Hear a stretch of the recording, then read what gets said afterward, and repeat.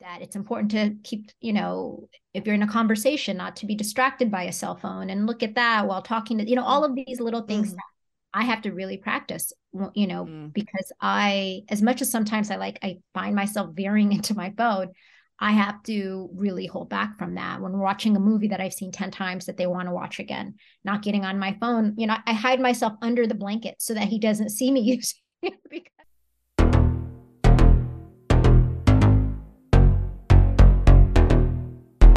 Welcome to Attached, a podcast about the loved ones we're attached to and the good, the bad, and the ugly advice about those relationships that maybe we shouldn't be so attached to.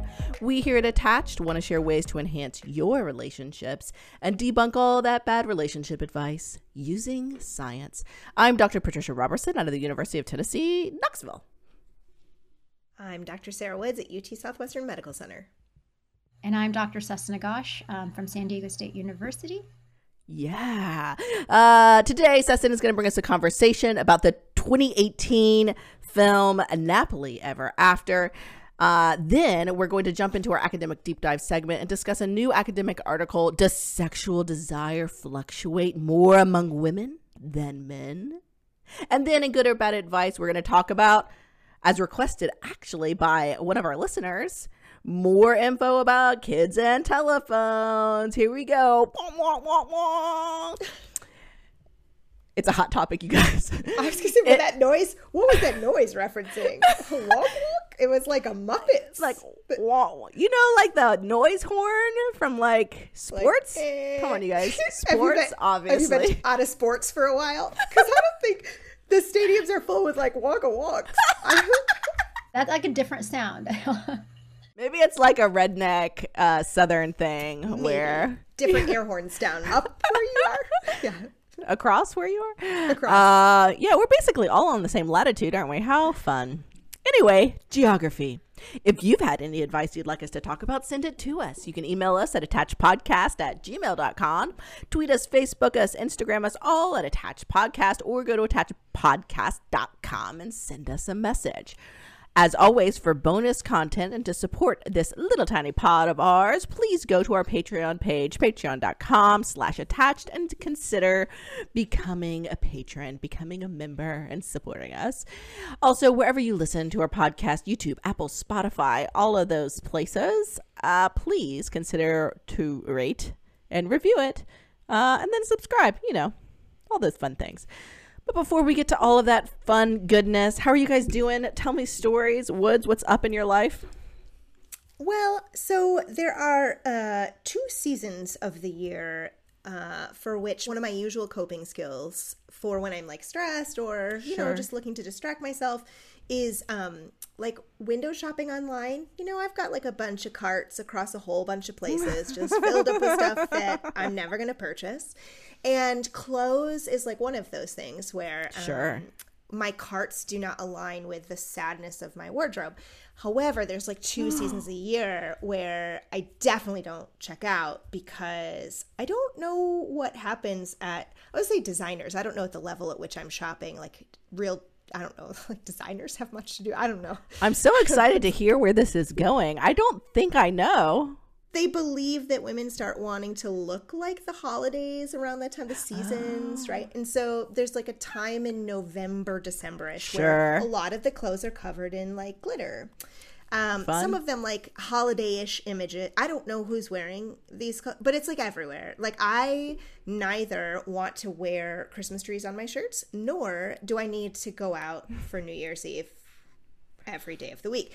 This is going to be shocking to you, but you're like Instagram advertisements, I think, are very different from mine. That's probably true. To be fair, I do click on a lot of them. Okay. Instagram has figured me out. Yeah, and I know, me too. I'm okay with it. I'm like, oh, that looks like a very comfortable one-piece outfit that requires solely I put it over my shoulders and I zip it up, right? It's not Carhartts per se, but it's a lot of jumpers. Rompers? What are we calling those? Rompers. I'm not sure. Sure. But this time of year, the clothes look a lot like springtime. And so it is utterly pastel colors everywhere. And I don't know who prefers to dress like an Easter egg. It isn't me. But I do like to look online and confirm that, like, yes, I was right. The season of Easter colors has started, and I will not be able to shop again, even pretend shopping, for probably 2 months. Maybe it's not 2 months. Maybe it's like a solid month, but it's a lot of like lilac. Is that a color that like people seek out? Like that, oh, I look really good in lilac? I don't. Anyways. That's a good that's point. what I've been up to. It's not my preferred color. Anything that's like light like that, I just don't wear because I tend to just get stuff on it. Destroy so it. like, yeah, so I can't really wear light colored things. Including pastels. No. Even if you're somebody who can wear pastels, are you like looking to go into stores this time of year and being like, oh, thank God, pastels are back? Like, it's all that they make. It's too much. So I've been spending. We want to know, really listeners. Let us know. Are you a pastel person? Talk to us. What about you, Cecin? Are you into pastels? I'm not. I don't think I am. I mean, I have to go through my closet. Perhaps I have a couple things here and there, but they probably are seasonal outfits. I like blacks a lot. I like black is my color, honestly, in terms of clothes. I love black and grays. No. I like blacks and jewel designers. And jewel colors. I know exactly. This room of 3 women. Please read it. Instagram has me very figured out. Last time, I think 2 days ago, I was advertised a store, and they had, I think, 4 different types of black turtlenecks, and I got 2 of them. Because you need confirm variety. That algorithm for another day. You need variety. Oh, mercy. Cecin, what's going on with you in your world? Not much. I'm trying to perfect a healthy pasta sauce because I'm obsessed with pasta and could eat it day and night, every day of the week. Maybe just switch the noodle, but I could eat pasta constantly. What's your favorite kind of noodle? Believe it or not, spaghetti. I love a straight up spaghetti, not spaghettini. Angel hair, no, or the middle. Yeah, straight up spaghetti, not spaghettini, not the small ones, not the I like it. And I realized I don't like as many like small noodles as I thought I did in the past. I'm like, I really like the long noodles a lot better. And every time I think of really, really good noodles, PR, by the way, I think of that time I went to visit you and Dave, and you made them from scratch. It took 4 hours. We never ate until like, I don't know, midnight, but it was so good. Never ate. I just sat there and watched you cook. You could tell they're used to working at that pace with food, and like, I'm like an instant, like I need the food to be done quickly, and you could tell they were just fine with that pace, like, and happy to take, the 4 hours while I was like, oh gosh, I can't say how hungry I am. I'm just gonna keep helping here. We have the cheese board. The cheese board helps a lot, and wine. And we were whining, and that allowed me to like suppress my appetite. I have perfected pasta. Like, I now have a pasta cutter. I'm not doing it all by hand. I now have like a machine, a cranker machine that will cut it for you. You did have that then. You had a cranker. I did? Oh, I'm sorry. Could you imagine visiting her house in the years prior where you would have eaten like 3 days later? Oh my gosh. My gosh, yeah. I have since thought about like, do I buy a pasta maker? Do I? Yes. But I don't think pasta makers have come far enough. Like, I need it to be like quicker than it. You know how bread machines now can make bread much more quickly than the old ones? I don't know if pasta's gotten there, like pasta makers. Yeah, you're going to be super disappointed in me. The bread machine, I do own one, but I never use it because the sourdough starter I have needs like a solid 24 hours of rising. So it just doesn't do it for me. Can't do it. Well, yeah, I love my bread maker. I don't use it either. Carlos makes fun of all the things I don't use in the house and will point it out periodically. Like that thing that's sitting in the garage. Yeah. You're just speaking theoretically, like, how bread makers are, not like when you use the bread maker. Exactly. But I'll let you know once I get to my perfected sauce. It's not there yet. Like, I'm trying to make it without a meat, and meat is always so much better. And this is a tomato sauce. Yeah, I've never liked marinara's. I've never been into meatless sauces. I tried turkey, but that's not happening. I rather not have any meat in there at all. So, yeah, I'm down for any kind of really good recipes, for a meatless sauce. What about just switching to like pesto? No, I want a red sauce. I want a deep, hearty red sauce that, taste like meat. I've tried chorizo kind. I've tried every like substitute of meat. Chorizo's meat, though. Yeah, no, for sure. No, soy chorizo. Excuse me. Yeah. The soy. Tofu. Okay. It feels like I'm eating a Paco or something. It's not good. I'll get there. Well, listeners, if you have any recipe recommendations for sesame, send it on to her for a healthy red sauce. I love it.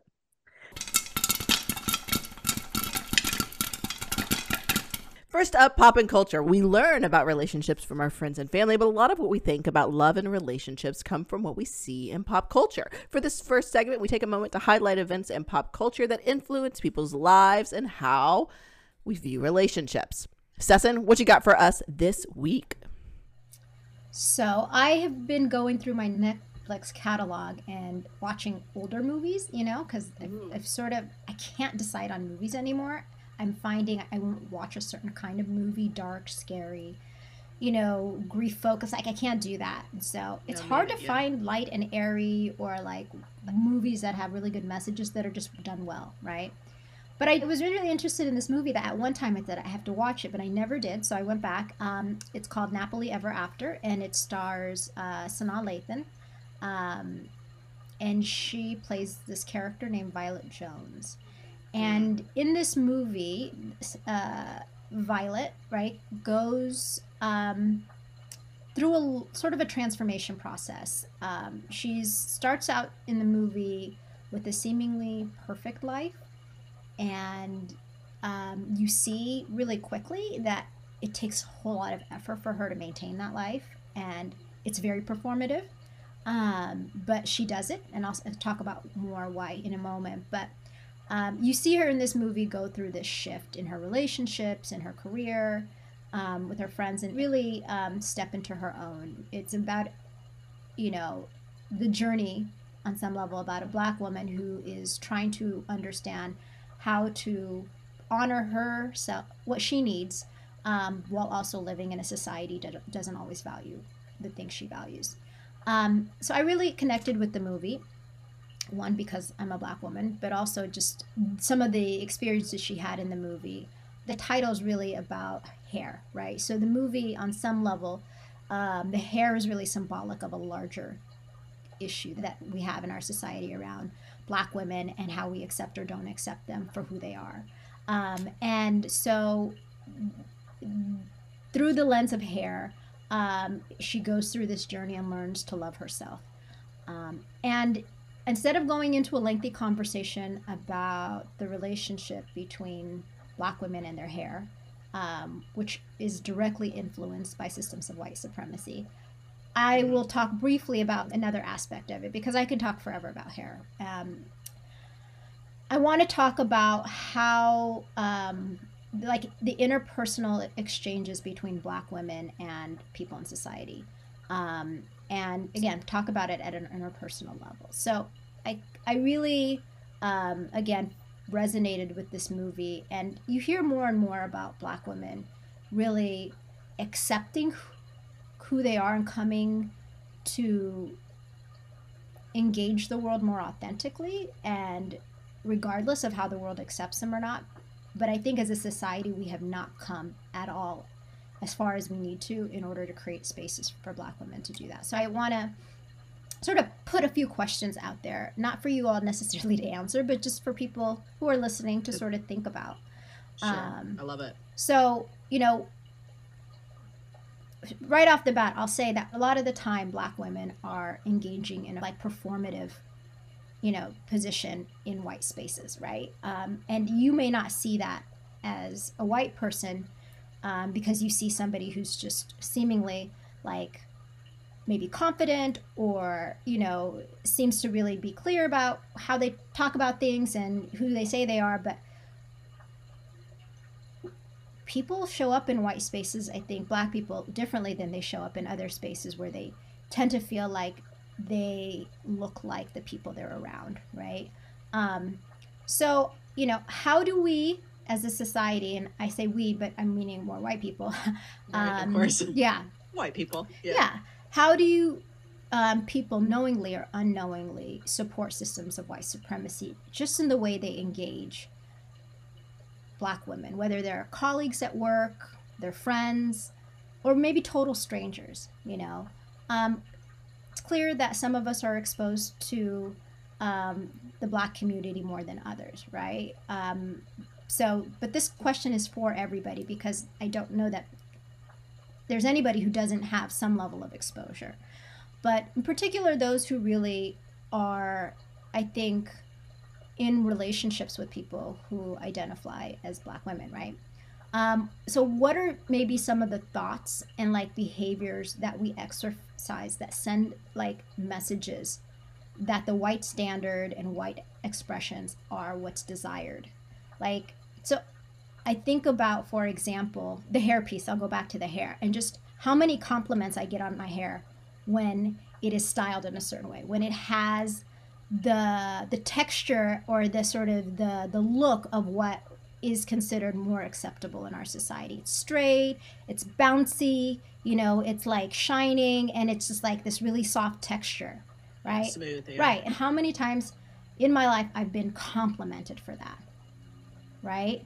And how many times, like, there's anybody who shows any interest in my hair when it's wet, pulled up in a bun, out, and it's a totally different texture, totally different look. And it's like almost nil, right? And I think like, okay, what message does that send me about when I'm accepted and when I'm not, right? And I've given into it completely. Like, I really struggle to show up in any spaces without my hair looking a certain way.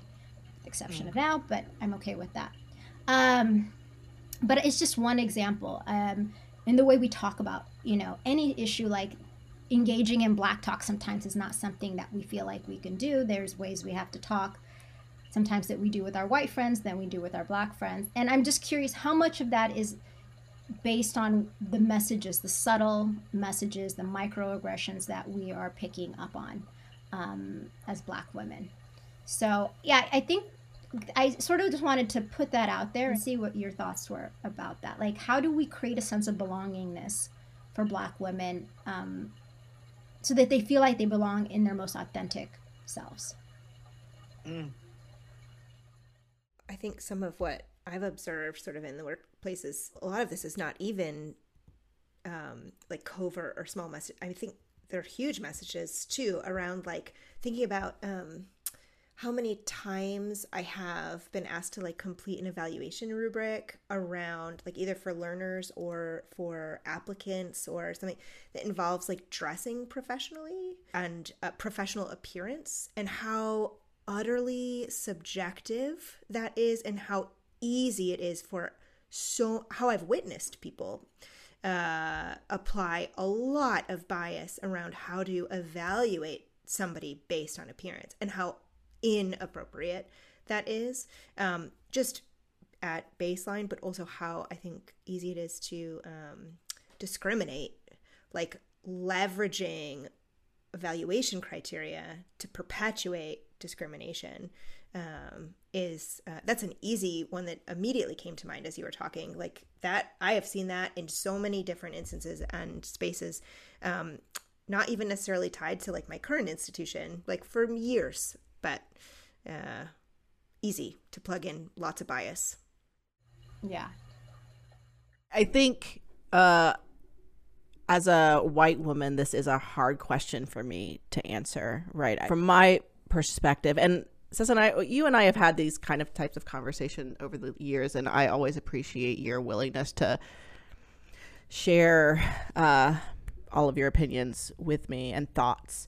But I don't know the answer, and I also recognize that I am forever learning how to make sure spaces with Black women in it, I can make sure that they are open and the Black women who are my colleagues and friends feel safe in those spaces. And I think that always starts for me with just making sure that I am listening, making sure that I am not talking over people, that I am listening.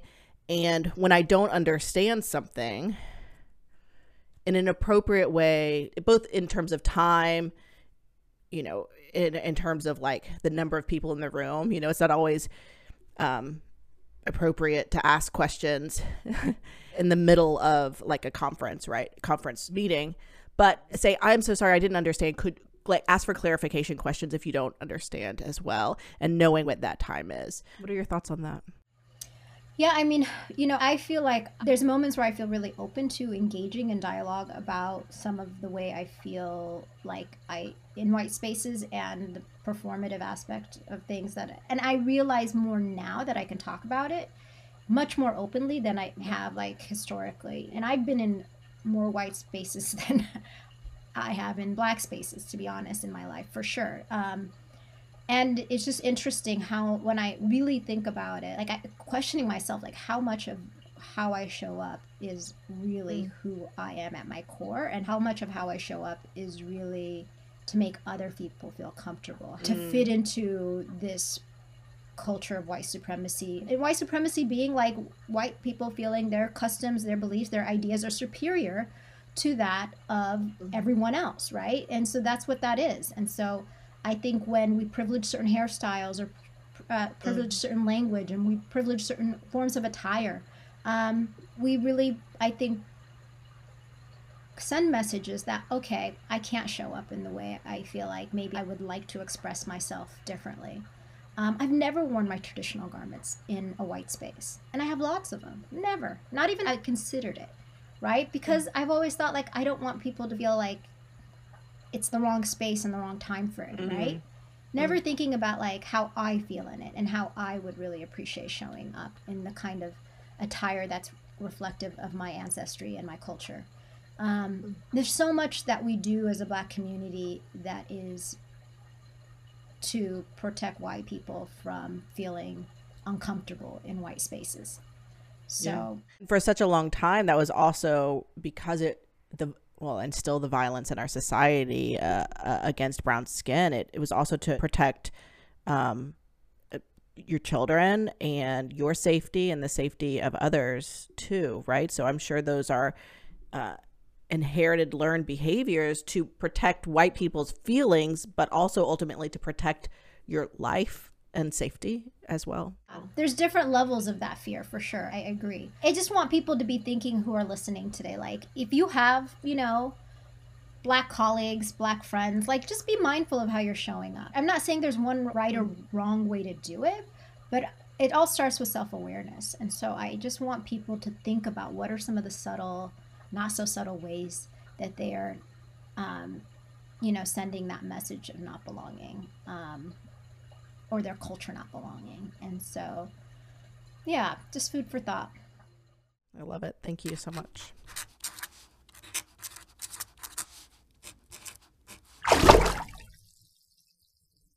Today's academic deep dive is a discussion of a new article in the Journal of Archives of Sexual Behavior titled, "Does Sexual Desire Fluctuate More Among Women Than Men?" Bringing back the dramatic reading of these article titles, I just really feel like it adds a certain je ne sais quoi to academic research, This research is done by Dr. Emily Harris at the University of Melbourne. I'm pretty sure that's how you pronounce it. And her team out of Australia, Germany, and Finland examines the common belief that men experience stable, reliable, and intense sexual desire, while women's sexual desire is weaker and more sensitive, changing from moment to moment depending on their circumstances. In other words, many people believe that while men have high levels of sexual desire that persists as they age, women's sexual desire is less intense and depends on how they feel about their bodies, their relationship, or stress. However, although there are many theories, mind you, that refer to gender or sexual-based differences and how sexual desire varies and changes over time, there are actually few studies that directly test this. For example, erotic plasticity theory, developed in 2000, suggests that because women change more in their attitudes towards sex than men, meaning they change over time in terms of how sexually permissive they are, and because they report greater change in their sexual behavior over time, including, for example, going from regularly engaging in sexual activity to long periods of none, or reporting more fluid sexual orientations over time. This must also point to women's sexual desire changes more over time than men's desires. But the authors of this study point out there wasn't necessarily science to actually support this take.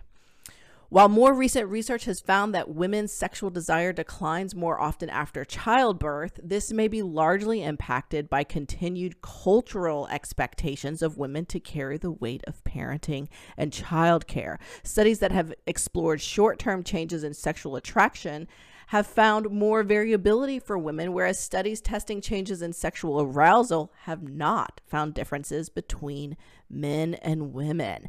Ooh la la, what a sexy study. I love it. Sarah, what do you got for us? Well, I think what's important to know before we sort of talk about what these authors found is that they're approaching this research from looking at sex-based differences. So gender being tied to like gender identity, which really can sort of bring in social and cultural meanings of gender, right? Versus biological sex, which is more specific and tied to, right, genetics and physiology. And they're looking at sex-based differences. There's a lot of combinations of how researchers and non-researchers talk about gender and sex. Sure. So I think that's one important difference. And they also are looking at state desire. So there's some research that looks at sexual desire as a trait level phenomenon, meaning that they are looking at sexual desire sort of at a cross-sectionally, at a single time point, and therefore I can infer your desire forever. But they're really looking at this question you're describing, Patricia, about desire and whether and how, rather, it changes from moment to moment across time. So like trait versus state type of research we see a lot in personality research and relationship quality, emotion quality. So trait is something consistent across your whole entire life, or else with state, it fluctuates over time within you as a person. Yes. So they did this across 3 studies. So they looked at sexual desire variability, how it changes moment to moment, long-term over time, and as it might be influenced by emotion and relationships. So as you talked about, Patricia, this question about do men and women have varying, changing sexual desire differences and how their sexual desire changes sort of on the daily, across the years and the lifespan, and is it more sensitive to contextual variables like the relationships I find myself in, how I feel day to day, and is that different for men or women? Because we have pretty strong beliefs culturally about this. So I think it's a really great example of how to use research to explore like really powerfully held common beliefs about how relationships operate. So on the short term, looking at how sexual desire changes day to day, they use data from 230 couples who are part of a US-based project on relationship goals. These were couples that were in an exclusive heterosexual relationship. They'd been together at least 3 months, but on average, it was like 2.5 years, owned a smartphone, etc. And they completed 6 surveys each day for 7 days, as well as nightly surveys and a pre-survey and a post-survey. And on total, they had like over 6,600 completed surveys, buckets of data, so much information. I love buckets of data. It's my favorite type of data when it comes in buckets. Is like loads of it. Yeah. You just like looking around like, oh my God. And so what they found was that actually sex was not associated with variability in sexual desire, meaning that men and women, how their desire changed day to day was not significantly different from each other. And that effect also wasn't linked to age or relationship length, meaning it wasn't the case for men or women sort of across the board, that their variability in how they experience sexual desire day to day didn't differ. Now, feeling angry and stressed, and if your partner reported they were angry and stressed, those things were linked to lower desire, but that was true for men and women. Yeah. On the other hand, feeling happy or close to one's partner, satisfied with your relationship, feeling like you could depend on your partner was also linked to higher desire for men and women. So there was one association, this link between tiredness and desire that was true for women, but maybe not men. And that's the only difference they found on daily short-term changes.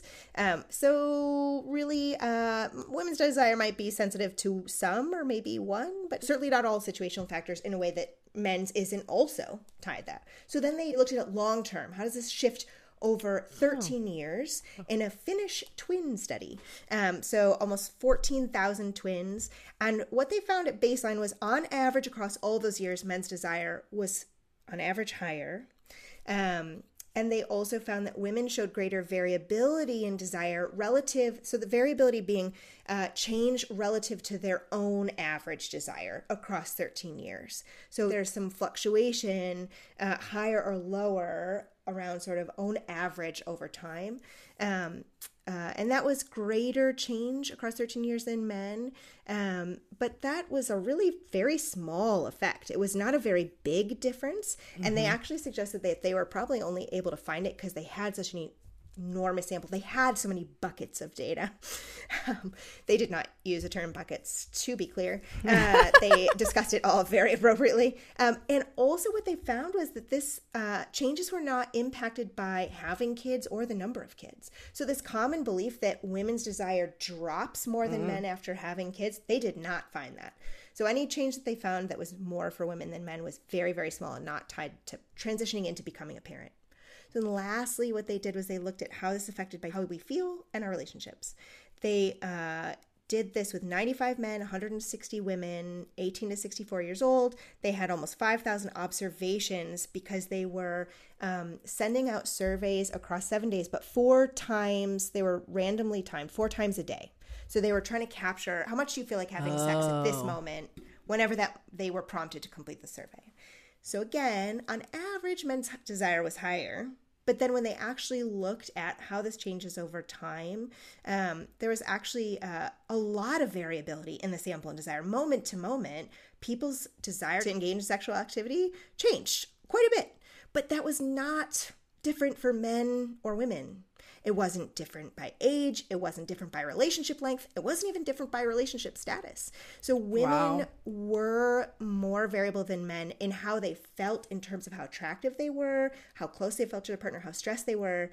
But that was not tied to sexual desire differently for men or women. So no matter how attractive you feel, man or woman, that is tied to your sexual desire. So can you say that one more time? Yes, sorry. So even though women describe more changes over time in how they felt attractive, whenever anybody felt those shifts in how they felt attractive or how close they were to their partner, that was tied to their sexual desire, regardless of whether who was reporting it was a man or a woman. So in general, we men and women are similar in terms of their sexual desire, how that changes over time, much more than they are different. And it's not tied to having kids. And it was similarly affected by how they felt in terms of their emotions or their relationship. Women and men desire to feel desired. Their sexual desire changes in similar ways over time, moment to moment, day to day, year to year. And I think what's really important to remember that these big pervasive conversations we have about men being really biologically driven to have this really stable, intense sexual desire, that is not what they found at all. And also these kinds of beliefs about, and women's sexual desire being really sort of fickle or tied to how they feel each day, these trickle into relationships, right? Then men feel like they can't talk about changes in their sexual desire with their partners because they're not supposed to have times where they don't feel desire, right? Or we sort of, women can feel particularly rejected by men who may not be as interested in having sexual relationship at that moment because they believe that like they're always supposed to be wanting it. And then we ignore also that how we are feeling every day and how we are engaged in our relationships, how close and trusting we feel, like that could only affect sexual desire for women, which just isn't true. It can be a relational process for either. So really very cool research taking on what I think at the end they might decide is bad advice, bad common beliefs about sexual desire. I love it.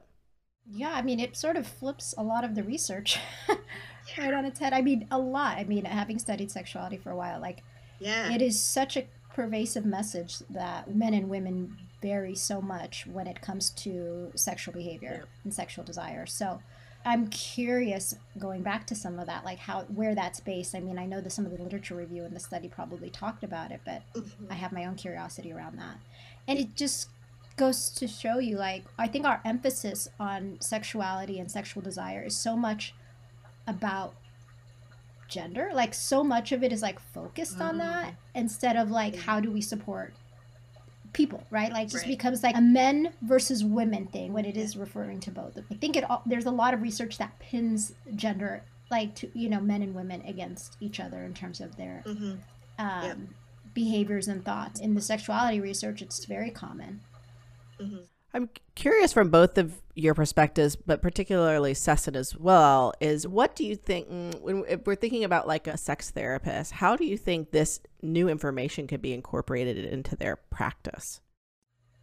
I think Sarah spoke to that a little bit. I mean, there's so much shame and guilt sometimes that women experience from feeling like the sexual desire that they have or don't have is tied to just inherently being a woman, as opposed to like there might be things that to note in terms of like where along the lines that might be more of a factor in terms of like what are the day-to-day things, what are the other issues involved besides the fact that you're a woman, right? I think in that sense it may shift the conversation that therapists have with their clients. And I also think, like Sarah said, it creates an opportunity for men to express their own concerns around their sexual desire, with the general assumption being that men are driven for sex and that their libido is always strong, and it doesn't give a lot of room for expressing anything else, right? Which doesn't really help the work that you're doing with a couple if you're not getting honest information about where they fall. Aspect of men's sexuality feels like it taps into a lot of like the toxic masculinity narrative that men are allowed to experience intense desire for sexual desire and anger, and those are like the two emotions through the lens of toxic masculinity that men are allowed to have. And this type of research, like Sarah and you both were saying, kind of begins yet another drop in the bucket of understanding the toxicity of that type of mindset for men and the problems for men's long-term mental health. Woohoo! Boo! Woohoo! Yeah! Finally, time for good or bad advice, where we talk about pervasive relationship advice in our culture. We hear relationship advice from our parents, family, and friends. We see advice about how to be in relationships in movies and TV shows. And we read endless advice spewed at us on all the social media blogs and numerous top 10 lists. But a lot of it just isn't actually good for our relationships. This is the part of the show where we use science, mind you, to decide if the advice is good or bad. If you have seen or heard any advice you'd like us to talk about, send it to us. Email us at attachedpodcast@gmail.com or get at us on Twitter, Instagram, or Facebook, all at Attached Podcast, or go to attachedpodcast.com and send us a message. While you're at it, please kindly rate, review, and subscribe to our podcast on your favorite podcast app or YouTube. I love YouTube. It's fantastic. And as always, share it with your loved ones. Also, thrillingly, hold on to your seats. I have some news. We have bonus good or bad advice for our Patreon subscribers. Yay! If you want that sweet, sweet bonus content, please become a member at patreon.com/attached and support this wee little podcast. Today, we are talking about kids and mobile phones. We talked about this a couple of episodes ago, way back in the beginning of season 4. And one of our listeners said, hey, if you ever want to, it was an academic deep dive. If you ever want to have some more content, they didn't say it like that, like a threatening way, but they said they would really like to hear more about kids and mobile phones. So I found an article from Federal Trade Commission Consumer Advice on kids and mobile phones. There were a ton of different articles to choose from. I chose this one because it seemed to be the most neutral without like a giant agenda. So we'll see if we think they have a giant agenda or not. Or not agenda, but like weren't slandering people that disagreed with them. Let's put it that way. Interesting. So this article starts off, I'm just going to read this and then get to their advice or their recommendations. What age is appropriate for kids to have a mobile phone? ? That's something for you and your family to decide. Consider your child's age, personality, maturity, and your family's circumstances. Is your child responsible enough to follow rules set by you and the school? When you decide your children are ready for a mobile phone, teach them to think about safety and responsibility. Okay. So, phones, features, and options. Decide on options. This is the first advice. Are you guys ready? Yes. Okay. thrilling. Oh God, you guys are jumping out of your seats. I can't even handle it. Decide on options and features for your kid's phone. Your mobile phone company and the phone itself should give some choices for privacy settings and child safety controls. Most carriers allow parents to turn off features like web access, texting, and downloading. Some cell phones are made especially for children. They're designed to be easy to use and have features like limited internet access, minute management, and number privacy and emergency buttons. So decide on options and features for your kids' phones. What do you think about that? How do you do that as a family? Thoughts, Woods? Probably super important, especially if you are leaning towards maybe a younger age to introduce phones, but you probably have to really understand what each of those settings are, right? And like rehearse that. Because I think the first piece you'd introduce, or maybe sort of the couch, was how important it is to teach kids about safety, but also their capacity at this age, if you're looking, say, around 8, 9, 10 to introduce a mobile phone, their capacity to understand safety is going to be different than an adult's capacity to understand. So I think probably on the back end, understanding what settings are required to be on the phone to keep your child safe is absolutely, probably, I would think, baseline sort of minimum safety standards. Totally appropriate.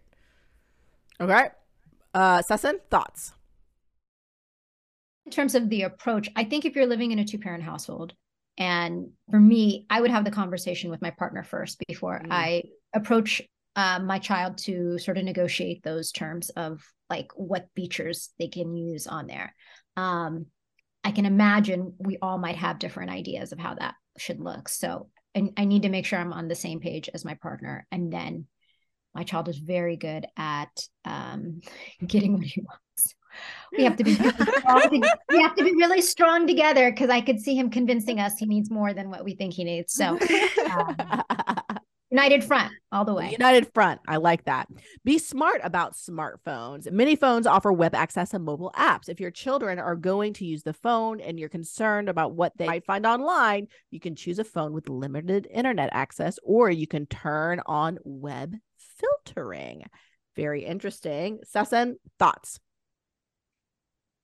I think I'm weary of a child, especially a young child, who has any access to the internet, outside of like being in the home with their phone, like to take a phone to school and have that. Even if it's limited, I still think it could be a distraction. I think I'm also of the mind that if you want to have certain questions answered, it's good to just ask somebody, like a person, have a conversation with somebody about it, debate it a little bit, maybe not even settle on what is the answer, but to sort of be in that limbo space that we were all in before cell phones existed. So I think the internet is too much of an easy out and I want my child to be creative and thinking about whatever it is that, they could find probably an easy answer for on the internet. I want them to be sort of in their own sort of thinking process about it before they go to an answer sort of that's laid out for them. What? I love so much that Sesson was like thinking about how her kid would be so clever to like use the internet and like solve like homework questions. I, on the other hand, like the words you were using, I don't even really understand. This is why my answer to the first question, I think, was like, oh, you probably should do your research first and know what all these are. I definitely don't know enough about what kids could access on the internet. Like, I know that the internet can be like but I didn't grow up with like internet access. That wasn't part of my childhood. And so I use it as a tool as an adult, but I don't really spend a lot of time like searching for fun. I mean, I don't know. I think you could quickly probably get into some problems. I would personally have to really learn and understand how the settings look and why and what. And I just don't know those very well. And so I agree. I think the research we looked at in the academic deep dive you're referencing earlier this season did talk about that. It sort of looking at developmentally what's the best fit for your kid and how well they can understand what they have access to, and you feel like you can sort of trust that they will use it appropriately is like a really key caveat. Yeah. I mean, it's interesting. My experience with children and the internet has been very different. My kids, the school that they're at, the county, they're all in, maybe kids are in public school and they have a one-to-one ratio for Chromebooks for the whole entire district. So every single child in the district gets a Chromebook. So in school, they're taught like how to access it, how to utilize the internet as tools or just like different apps. So they've brought home really cool, like children appropriate apps. Like there's this one website called Scratch where they can learn how to code and animate an object and animate different like dinosaurs to do things. So they like, we go and, you know, like my oldest will be like, hey mom, what's an idea for that I can do on Scratch? And so we'll brainstorm and she'll be like, oh, okay, I like that one, and try to recreate it on Scratch and do it. And that's something that she learned at school and is taking home. And like, we could do it as a family, or we can have conversations about it, or like I'll look at it. And I'm like, oh, you know what would be really cool if this, or she would say, oh, I wonder how I could do this in this code. And so she'll go and try and figure out the coding. And then my middle, you know, there's all sorts of like library books and stuff like that that they can access online at school. Yeah. So like he'll go and say, oh, I want to learn about dinosaurs. And so he'll go and he'll read all this materials and we'll have a discussion about it. So my experience with like the internet and my children accessing it has been a little bit different. It's been really, really positive. I don't feel like it's taking the place of them asking me questions. I actually think it is like spurring a lot of like conversations that we had that I never thought that we would have. We're having because of things they learn at school that they're bringing home, and it's all like internet based. I would not have any idea how to teach my kids about coding. But they're learning how to do this through Scratch. And there's some other like websites like that where they can, there's this really cool one that my middle son does. It's like singing monsters. So it's monsters, which are cool, and they each have different tones. So he like learns how to like make music and build music because the different monsters make different songs. And so we talk about what type of song he wants to do. And like, he'll come and show me, look what he did. And so I don't know. I've had a really positive experience with my children having access to the internet, but I think that we all have different experiences, and that's okay. So whatever your experience is, that's fantastic. And my experience is different, and that's also really cool. I've enjoyed it. All right. So the next section is set an example. It is illegal to drive while texting or surfing or talking on the phone without hands-free device in many states. But it's dangerous everywhere. Set an example for your kids. Talk to them about the dangers and consequences of distracted driving. So set an example with your mobile phone usage. Thoughts? Is it Woods first? I don't know. I'm glad to jump in. I think that that's probably like all sort of takes on role modeling. I would agree that that's probably an important piece to consider, that if you're going to sort of ask that your kids be accountable for whatever the rules in your family look like, maybe not using cell phones at the dinner table, or making sure that cell phone use before bedtime is limited so it doesn't affect sleep, that you are also maybe sort of modeling those things. That's much easier to reinforce when that's something we're showing that we believe is important, and therefore we're sort of doing it too. And also there's going to be differences in how young kids should be using phones and how adults might use phones, and that's also okay. So role modeling is good. And also, I don't expect that once my child has a cell phone that I'm going to hold myself to the same standards that we're holding her, because developmentally there are differences. Right. She does not have to respond to work emails and texts. Right. Immediately, or people will lose their mind. Sesson, thoughts? I mean, yes, of course, like across so many areas in parenting, I think you don't want to be a hypocrite and your children will quickly call you out when they think you're doing things that you tell them that they can. And of course, there's limits to that, and they don't always understand why you can access and have things that you do that they can't.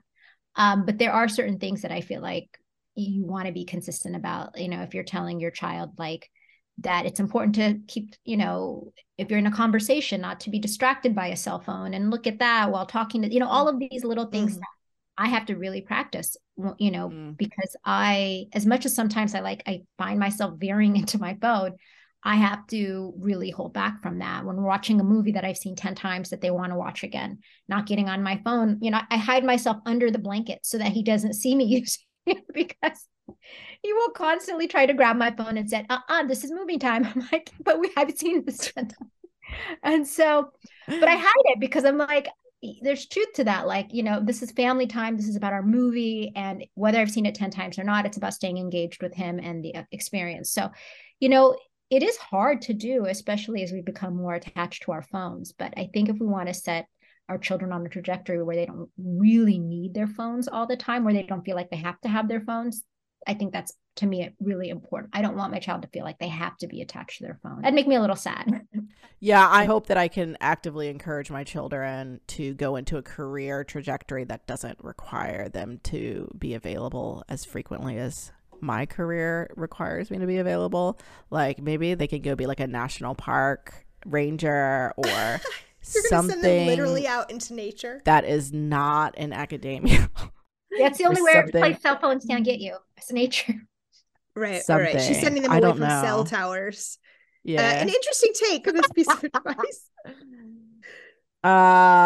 Yeah. Or teach them to say no more often. Something that I'm forever trying to do. Well, that wraps it up. Thank you for listening to Attached. Remember to call us, email us, or get at us on all those social medias about any relationship advice you've received and that you're wondering whether follow or pass on. We cannot wait to talk about it.